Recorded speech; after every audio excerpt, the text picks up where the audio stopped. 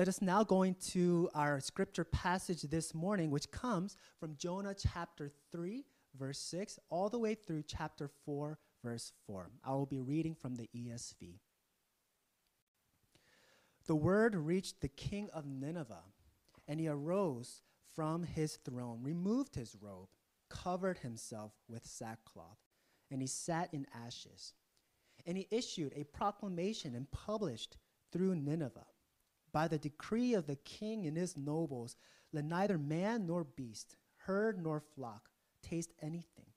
Let them not feed or drink water, but let man and beast be covered with sackcloth, and let them call out mightily to God. Let everyone turn from his evil way and from the violence that is in his hands. Who knows? God may turn and relent and turn from his fierce anger so that we may not perish. When God saw what they did, how they turned from their evil way, God relented of the disaster that he had said he would do to them, and he did not do it. But it displeased Jonah exceedingly, and he was angry. And he prayed to the Lord and said, O Lord, is not this what I said when I was yet in my country? That is why I made haste to flee to Tarshish, for I knew that you are a gracious God and merciful, slow to anger, and abounding in steadfast love, and relenting from disaster. Therefore now, O Lord, please take my life from me, for it is better for me to die than to live. And the Lord said, do you do well to be angry? Good morning. My name is Bill Smith. I'm one of the pastors here at Renewal Main Line, and it's good to be back with you today. It was also really good last week to have our guest speaker, Michael O., preaching to us and to have the time that he spent with us after the service. I kind of feel like Michael is one of our best kept secrets here at Renewal. Michael is the Global Executive Director and CEO of the Lausanne Movement. It's an international movement that seeks to connect leaders around the globe for the purpose of spreading the gospel, advancing the gospel around the globe. He's also one of our congregants. Some of you may not know that. And he's one of our missionaries, someone who I value personally as a friend. Always find him challenging, insightful, compassionate.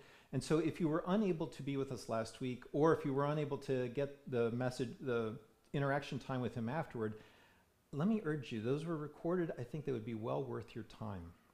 If you're interested in the after-church seminar, please contact the missions committee. There's a link that they can help you with. You can contact them through missions@renewalmainline.org. That's missions, plural, at renewalmainline.org, or go to the website and use the contact link, and we would be glad to connect you with the missions committee. We are picking back up our Sunday morning teaching series today in the book of Jonah.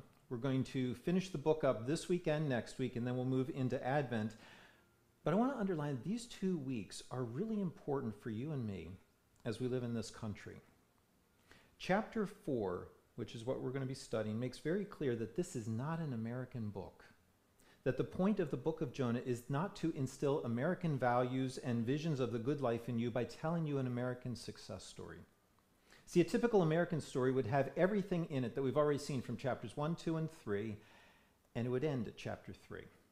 It would start by showing in chapter 1 how the protagonist messed up, how his character flaws, his misplaced values got himself in trouble, and how those misplaced values and character flaws not only threatened himself, but threatened all the people around him as well.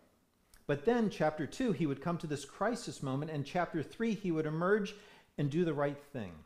And by doing the right thing, he would rally lots of people to him and to his perspective. They in turn would do the right thing and avert disaster, and then an American story would end. That's the kind of story that we tell each other in this country. We do it through books, we do it through social media, we do it through videos, we do it through seminars, do it through self-help seminars. We say to people, when you mess up, you have to back up, then you have to do the right thing, and when you do that, life will end well.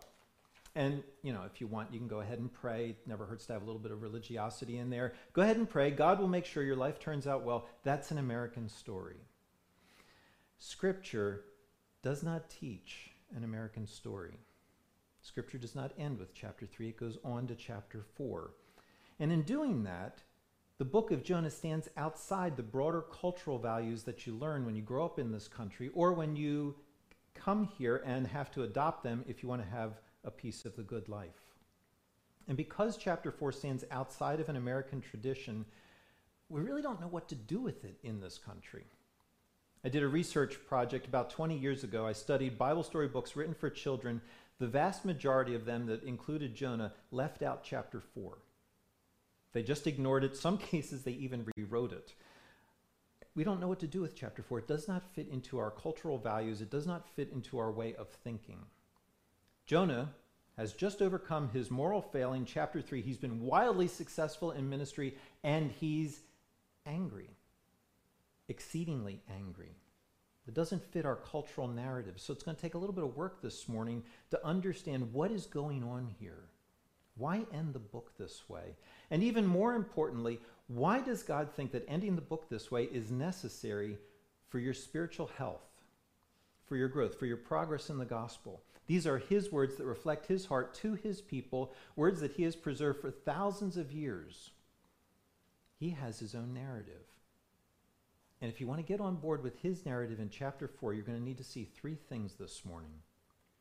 First, you need to see God's purposes in the lives of his people. You need to see what he intends to happen by his involvement in their lives. You need to see his purposes. Second, you need to see the persistence of sin, the thing that gets in the way of God's purposes. And then third, you need to see God's patience with his people as he works with them to accomplish his purposes in their lives despite the persistence of sin. You're going to have to understand his purposes in the life of his people, the persistence of sin that resists his purposes, and his patience in working with his people. First, God's purposes in the life of his people. In chapter 4, verse 1, Jonah is responding to a situation that he does not like. His enemies are repenting. God is not destroying them, and Jonah is angry, exceedingly angry. He is so angry he would rather die. He's consumed by anger and hatred. But remember how he got here. God put him here. God was determined to give the Assyrians a chance to repent, but God was just as determined that Jonah was the one to give them that chance. From God's perspective, there's something absolutely essential about Jonah's participation. See, God could easily have raised up another prophet and sent that one over to Assyria. Or he could have supernaturally written this warning in the sky. God didn't do either of those things. He chose Jonah, and he insisted that Jonah be the one to take this message to them. Now, why is that? If you're going to understand that, you have to recall the backstory that you're told in 2 Kings chapter 14. You learn there that Jonah was already an established prophet in Israel. He was a prophet during a time when the nation had been oppressed by surrounding nations. They had been chipping away at its territory. And God spoke to Israel through Jonah about restoring the borders of their nation back to the size, almost to the size of the nation in its heyday under Kings David and Solomon. It was a prophecy that Jonah gave, and it's a prophecy that came true in his lifetime. Jonah lived during a period of expansion for Israel, and he was at the center of making that expansion happen. It's a time when Israel's fortunes were picking up, but it was also a time where there was something evil lurking in the nation of Israel. Was it there already, or did it come in with their prosperity? We don't know, but what we do know is that along with that expansion came a poisonous nationalism, an us against the world mentality, and a mentality that said, if Assyria gains something, we will lose something. There's a poisonous nationalism, and there was a fierce racism. A racism that said that the Assyrians did not deserve to have good things like the Israelites deserved. And Jonah was right in the middle of it, and that's tragic. The blessing of God to Israel in restoring their fortunes did not lead Jonah to appreciate God's larger kingdom agenda for all of the world, for all of humanity. God's desire that Israel would be a blessing, not just to themselves, but to all the nations. The blessing of God did not lead Jonah to embrace that larger vision. Instead, Jonah was locked into a much smaller agenda, one that promoted his own tribe. And so he was willing to speak the words of God that agreed with his vision, that promoted his agenda, that gave him what he wanted, a larger, more powerful Israel. but he was not willing to speak words that would benefit those that he saw as threatening Israel, his people, his tribe, his group. His vision of God's kingdom was much too small. And it's highly doubtful that this was his issue alone, that no one else in Israel shared it. So that's the backstory, that's the context, that within Israel, certainly within Jonah, there's rampant nationalism and racism of the kind that is standing in the way of God's kingdom advancing. God sees that, and he decides to address it. Now, how does he decide to address it? Well, here's what he did not do. He did not give Jonah a special word to denounce Israel for their sins. He does that in other times, in other places. He didn't do that here. He also doesn't give Jonah a personal word that confronts him, that calls him out, that convicts him of his own sin. Sometimes he does that in other places and other times, but not here. What does he do here? He puts Jonah into a situation that simultaneously exposes two things. It exposes his sin, and it exposes the immaturity of his faith to deal with that new situation. Take them one at a time. First, it exposes his sin. God crafts a situation where Jonah could not hide the animosity and the hatred that are lurking inside of him. See, as long as he stays at home in Israel, he can get away with racism and nationalism. It's not as obvious there that what was inside of him opposed God and opposed God's kingdom. It was not as obvious that what he valued fought against what God valued. And so God took him out of that place where he was comfortable, and he put Jonah into a place where Jonah could no longer hide what was inside of him. God put him in a place that exposed the ugliness that was inside. Now make sure you understand this. Sending Jonah to Nineveh did not cause his hatred. It didn't make him hate the Ninevites or want to see the worst happen to them. Changing his geographical location, something external to himself, taking him from one place, putting him in another, going to Nineveh, that did not create sin. It created a situation that allowed his sin to come out, that exposed the ugliness of what was already there. It showed what was there but had not yet had a chance to express itself. It exposed his sin. That's the first thing that God does here. Secondly, however, God is also doing this, crafting a situation to expose Jonah's spiritual immaturity. We learn here in chapter 4, verse 2, that the whole reason Jonah fled from God's presence in chapter 1 is that he knew deep inside that God is gracious and merciful, that he's slow to anger, that he abounds in steadfast love, that he relents from disaster. Jonah knew all that back in chapter 1. That's what he says in chapter 4. He says, "O Lord, is not this what I said when I was yet in my country?" He's saying, Lord, back in Israel, I knew the gospel. I knew you were gracious. I knew that you don't give people what they deserve. I had faith back in chapter 1, faith that was grounded in your character. I knew what you were like. He knew that, but he did not call on that faith to deal with this new situation that God was putting him into. He didn't cry out to this God of mercy and grace to help him deal with his hatred. He didn't press into God to find strength to obey God for something that ran against what Jonah wanted. Instead, Jonah ended up running away from God. Make sure you see this. He had faith back in chapter 1. Faith that was strong enough for what God had called him to do earlier in Israel. But that faith was not big enough for what God called him into next. It was big enough as long as he only saw a small piece of what God was doing. But when God showed him a larger piece of his kingdom, that earlier faith was no longer enough. His former experience of God, his spiritual maturity, his growth in grace, that wasn't up to this new challenge. And don't avoid this. This is hard. Don't avoid this. God intentionally put him in that new place. God put him in a place on purpose that would expose his sin and show him that there was immaturity in his spirituality. Now, some of you probably figure out where I'm going to go. So let me take a moment and just encourage you. Because God's plan works. Jonah does grow. It's not obvious here in chapter 4. We're in the middle of chapter 4. It doesn't look so good. Jonah is angry. He wants to die. If this is the way God is and the way that God's kingdom is, Jonah wants no part of this. He'd rather die than live in this kind of world. God tries to engage him, asks him a question in verse 4. We didn't read verse 5, but if you read that, you realize Jonah does not answer God's question, turns his back on God and walks away from him. In the middle of chapter 4, God's plan of reaching his broken prophet does not seem to be real effective. But let me ask you a question. How do you know all this? How do you know any of it? How do you know what Jonah was thinking back in Israel when God told him to Nineveh? Those are his thoughts in his head. How do you know what he was thinking while he's in the fish talking to God? No one else was there.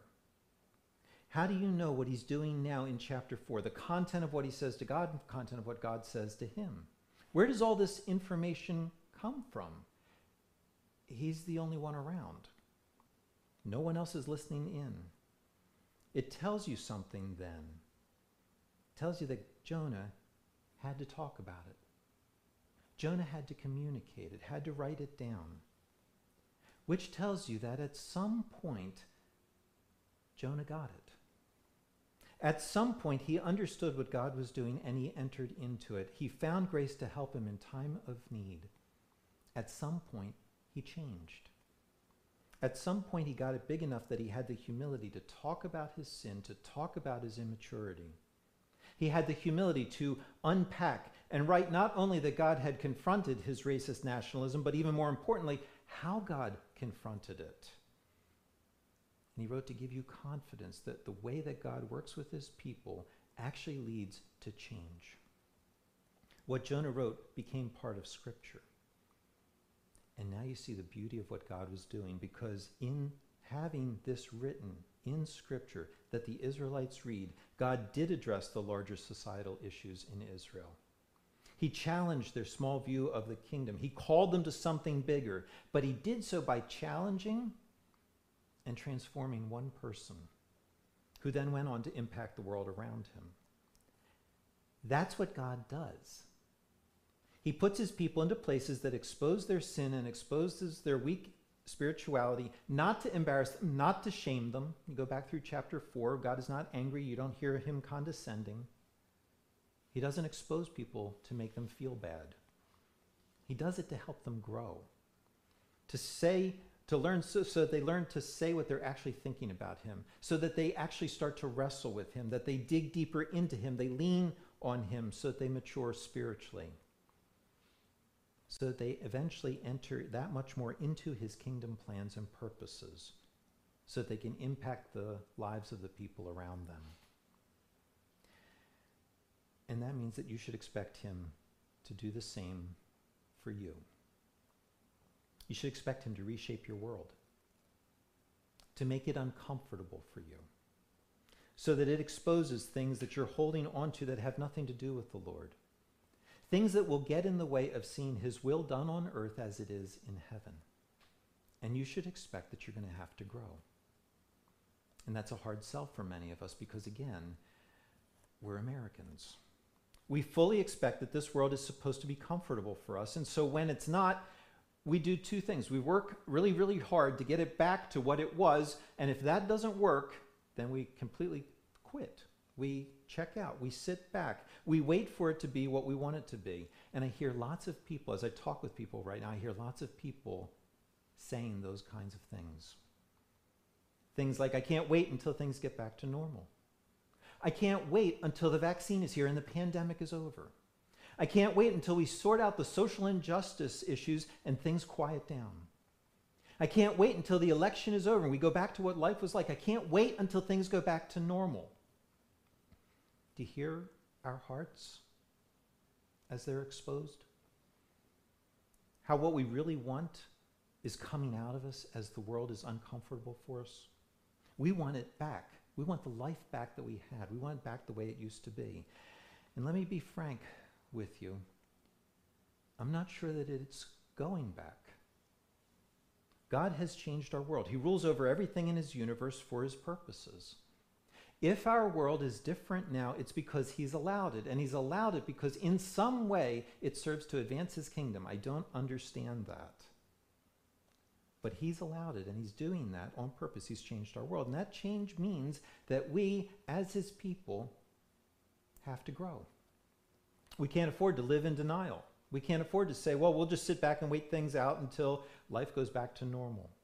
That is not what God is doing in your life right now.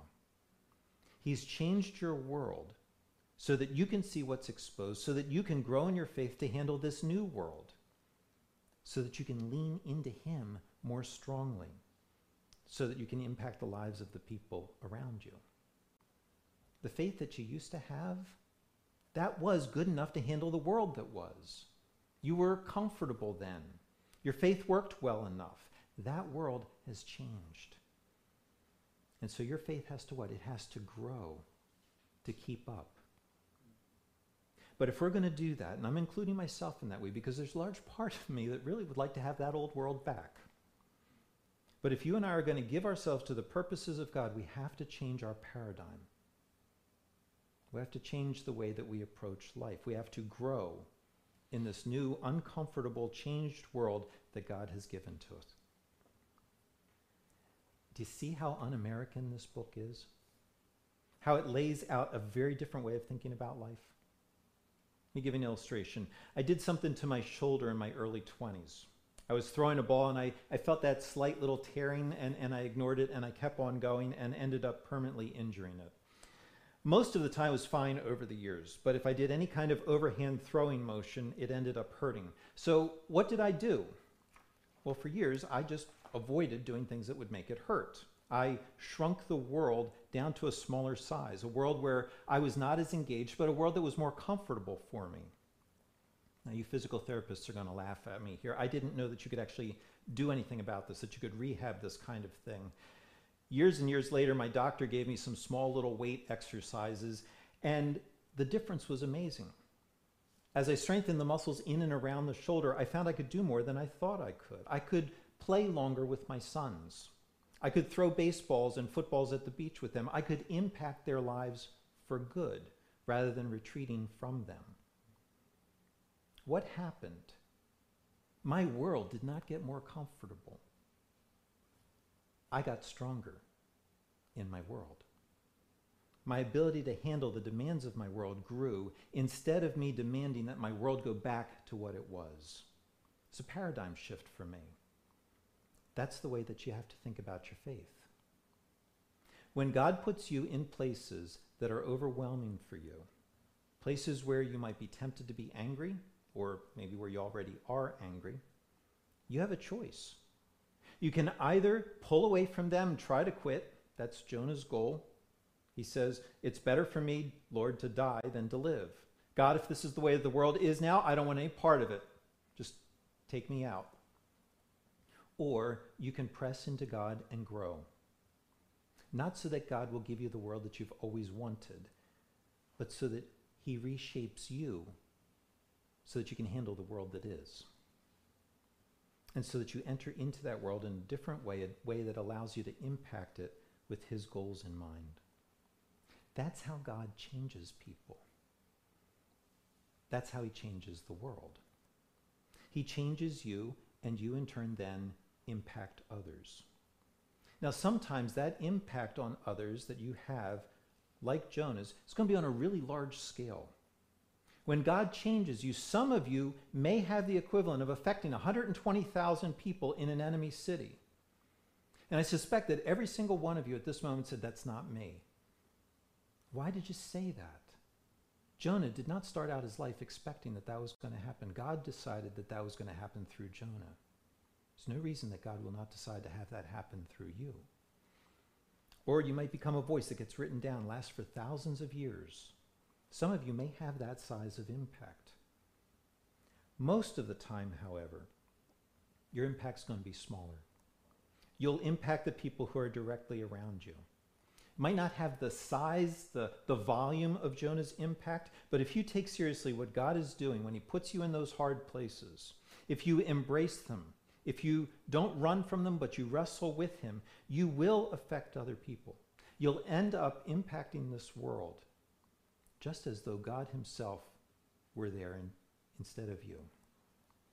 This is how God changes the world. He does it first by changing you. But then you ask, well, why does he have to do it this way? Why don't we just simply, joyfully, optimistically, wholeheartedly embrace whatever he's doing? Why don't we just abandon ourselves to him and to his purposes? Why don't we do that? It's because something opposes what God is doing, and it's called sin. It's the persistence of sin. Jonah knows an awful lot about the grace of God. He knows, chapter 4, that grace is a fundamental part of God's character. He knows, chapter 2, that he does not deserve that grace, but that he's given it anyway. He knows, chapter 2, verse 8, that if he clings to worthless idols, like nationalism and racism, if he clings to them, he'll forfeit the grace that could be his. He knows all of that. And yet here he is in chapter 4, angry, exceedingly angry. Happy to receive grace that he doesn't deserve, angry when certain other people get what he thinks they shouldn't get. Now, what does that tell you about sin? It tells you three things here. First, the problem of sin is not a knowledge problem. The problem is not that Jonah doesn't know enough. The problem is that knowledge is not strong enough to dislodge sin. It's also going to be a challenge to us in this country. We value education. We should. We live in God's world, and therefore we're going to spend our entire lives learning about it. We should value education. But there is a limit to what education can do. It can't dislodge sin, because while sin is expressed through the mind, that's not where sin starts. It starts in the heart. And education alone cannot change the heart. You cannot teach someone enough so they will stop sinning. This is a moral problem, not an ignorance problem. If you could teach your way to holiness, then you and I would just see our problems disappearing right and left, right? Our children's problems would disappear. Our spouse's problems would disappear. Our friends' problems would disappear. Our enemies' problems would disappear. But they don't, because sin is not fundamentally a knowledge problem. Second, the problem of sin is that it does not go away. It's stubborn, even when you deal with it. And this is a surprise to people. It sneaks up on us. It surprises us that you can see sin, that you can deal with it at a certain level, and that you get ambushed by it again. Okay, keep in mind here the sequence in this book. Chapter 1, Jonah runs from God because he doesn't want the Ninevites to receive grace that he doesn't think they deserve. Chapter 2, he receives grace that he doesn't deserve, so much grace that chapter 3, he now goes and obeys God. He obeys more in chapter 3 than he did in chapter 1. He's wrestled to some extent with that hatred that was inside of him, and then chapter 4, his anger explodes, and there it is again. Sin is incredibly persistent. You can't deal with it just once, then just breathe a sigh of relief and think, okay, thank goodness that's all done. I'm glad God's taken care of that. Instead, you have to be diligent. I'm not saying that to scare you. I'm saying it to give you a realistic picture of what you're up against. If you've only been following the Lord for a little bit of time, this may be kind of new to you. But sin goes underground. It's unnoticeable at times. It festers there, however, and then it pokes back up again. I'm saying that because I want you to be ready for it when it does that. You need to develop a mentality so that when God puts you in a place that exposes sin in you again, you learn to say just very matter-of-factly, oh, of course.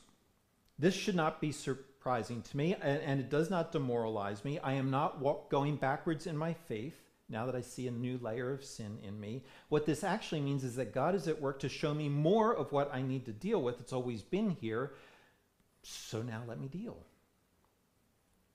A number of years ago, I was badly mistreated by a group of people that I worked really hard to love and sacrifice for. I know I'm not unique. I know if we sat down over coffee, you would share your story and I could share my story. We all have these kinds of stories, which means that you understand that after you get over that shock of being hurt, that bitterness sets in, and that you now have to wrestle with bitterness, that you have to push away that temptation to ruminate, to turn over and over and over in your mind all the bad things that they did so that you can roll around in self-pity. That you know that you have to pursue the Lord to remind you of how much he loves you, even if someone else doesn't. Of how he has good plans for you, how he doesn't let anything into your life that isn't necessary for your good. And then you have to start to talk to your friends and help them get on board with that so that they stop running other people down and talking badly about them. Felt like I was able to do that this time more quickly than I had at other times. And I was able to get to that point where I could even start to think about, boy, what would really be good for them? And then out of the blue, I got a text. And the text said, hey, heads up, that group that hurt you, they're going to ask you soon if you'd come over and help them. And you know what happened, right? Suddenly, all at once, these feelings start to bubble up, the temptation to feel superior. Oh, now they want my help. Or the temptation to turn them down so that I can make a statement about how badly they hurt me. All those temptations, all those feelings. But there's also a picture that came bubbling up. A picture of me walking into that space and having to shake the hand of a particular person that I didn't want to see. And what happened in that moment, it was so good not to be surprised. Here's bitterness again. Not to be surprised at that reaction. To know that sin is persistent and to be able to say, nuts. I thought we were done with this, but apparently not. So Lord, this is still here. It's still in me. Let's get back to work on it. God will put you in places that expose the persistence of sin. Because this side of heaven, it does not go away. You can overcome it. You can grow to be a better person. You're going to keep wrestling with it until you leave the planet. So first, you learn here that the problem of sin is not a knowledge problem. Secondly, that it does not go away. And third, it will find some way to express itself. Remember what Jonah planned for the Ninevites back in chapter 1. He knew that if he did not warn them, then God's judgment would wipe them out. He planned the deaths of 120,000 people. That's how many people lived in the city at that time. That's why Jesus is later going to say in Matthew 5 that hatred and murder are linked. Hatred says, I can't stand you. I can't stand being around you. I don't want to see you. I want you out of my life. And murder finishes that off in the most complete way possible. Murder is one of the fruits that hangs on the tree of hatred. It's organically connected to hatred. It grows from that tree. And there are other fruits on that tree as well, other alternatives. One of them is, if I hate you, but I can't get rid of you, then maybe I can get rid of me. That's what Jonah is asking for in verse 3. Now, O Lord, please take my life from me. What is that? That's hate, right? That's it. It's still inside, still festering, but now instead of having an outward target, it has an inward target. This is why you have to deal with sin. It's always going to express itself in some way, either outwardly or inwardly, sometimes both. Either going to be in other destruction or self-destruction. And that's why Jesus says it's not enough to just love your neighbor and ignore your enemy. You have to learn how to love your enemy. It's not enough to stop hating. You have to have a fundamental shift inside that starts loving, because anything short of love means that you're harboring sin inside. And when you harbor sin inside, it will find a way to express itself in some way. So if you ignore the hatred that you might have for the people that you live with, or the people that you work with, or the people on the other side of the political spectrum, you can be certain that that hatred will express itself. You'll find yourself giving in to temptations to avoid people, to cut off contact with them, to not talk with them, at least for a period of time, to quietly gloat when they get tripped up. Ignore that hatred and it will express itself, but you need to be careful because it won't simply express itself externally, it will impact you as well. You, in that process, will become somebody that you don't want to be around. You'll become withdrawn from other people. You'll become bitter from as you turn over thoughts of what you don't like about those other people. You'll become mean-spirited. You'll be an expert at finding fault with others. If you treat others the way that they deserve, rather than the way that God has treated you, you're going to become a small-souled person, not a large-souled person. You'll be friendless, not friendly. Ignore dealing with the issue that God is exposing in your life. It will stay with you, it will fester, and it will express itself. It's a really dismal picture. You need to see that. So what gives us hope then? If God's purpose is to change us so that we're like him, but our sin keeps resisting him, what hope do we have of dealing with this? And our hope is that God is patient. Jonah's right about everything that he says of God, verse 2, that God is gracious and merciful, slow to anger and abounding in steadfast love and relenting from disaster. That's most of a direct quote from something that God said about himself after he brought the Israelites out of Egypt. He took them through the wilderness. He provided for them. He gave them his laws so that they would understand him and understand how to live with him. And in return, almost immediately, they turned away from him. Moses was up on Mount Sinai with God, and down below, the Israelites were sacrificing to idols. And instead of destroying the Israelites, God revealed even more of himself at that time. He let Moses see some of his glory in Exodus chapter 34, and he proclaimed, the Lord, the gracious and compassionate God, slow to anger, abounding in love and faithfulness, the exact same stuff that Jonah says of him later. And that becomes the foundational way that the Israelites knew God. It's something that you can find quoted, sprinkled throughout the Old Testament. That's our hope, that God's goodness is the foundation of our relationship with him, that his goodness is even more persistent than our sin, that for every time our sin is exposed, he remains compassionate and gracious, that he remains slow to anger, that he remains abounding in love and faithfulness. And if you think about it carefully, you realize that's exactly what Jonah is experiencing from him in chapter 4. God is compassionate to Jonah, soft toward him, not hard. Slow to anger, he asks a question, engages Jonah, tries to draw him out, not frustrated. Keeps loving Jonah, talks with Jonah, doesn't blow him off or ignore him. He relents from disaster. Jonah now deserves God's judgment again. And again, God doesn't give him what he deserves. Why? Because God is gracious. And he gives Jonah a fresh experience of that grace. That's who God is with his people. He will expose your sin, but he will not abandon you in it. He won't leave you in it to deal with it alone. But that actually creates a problem for God.